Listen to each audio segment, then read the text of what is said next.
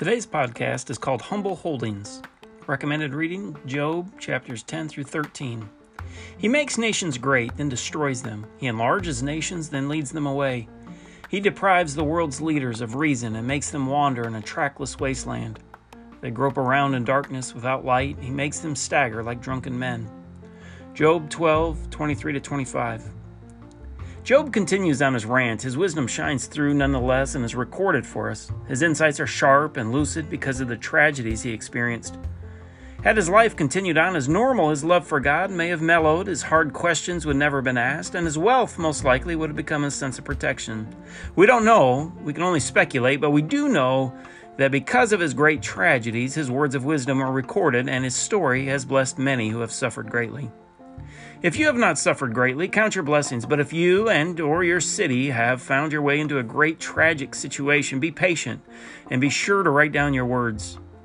Your words in a time of utter grief will be like no other words. Most of the music, hymns, and poetry that stir the heart are not about times of splendor and prosperity. They come out of great tragedy, suffering, and near-death pain. No one wishes these experiences on others, yet God allows these times, so our lives will shine brighter out of the receding darkness, and so our words will have a much greater impact. Like Job, we live with uncertainty. Think again of Job's humble state and holdings. Listen again to his words as you think about a wealthy man you know today. And imagine your wealthy man has just lost his children, his health, and his wealth. Job is holding these tragedies loosely, trusting in God's wisdom to take them away and for God to restore him to his former state. In his timing, not Job's. God shields us from great tragedy until we are ready to go through it. Then he pours it on us to stretch us, and during this time we examine and discover what or who we are hanging on to.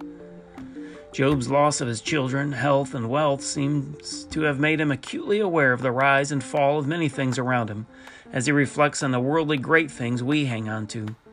Leaders and nations, and we can add cities. No matter how great your city, your leaders, and even your nation, they are still subject to God's judgment and timing.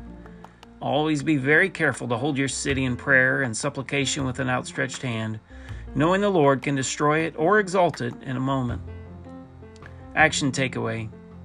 Be careful never to say, "This is the mighty New York or Tokyo or Los Angeles or Paris."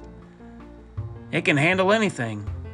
Or this is America, Russia, China, Brazil. She can conquer all comers. Instead, humbly hold your city as a temporary blessing. Thank you for listening.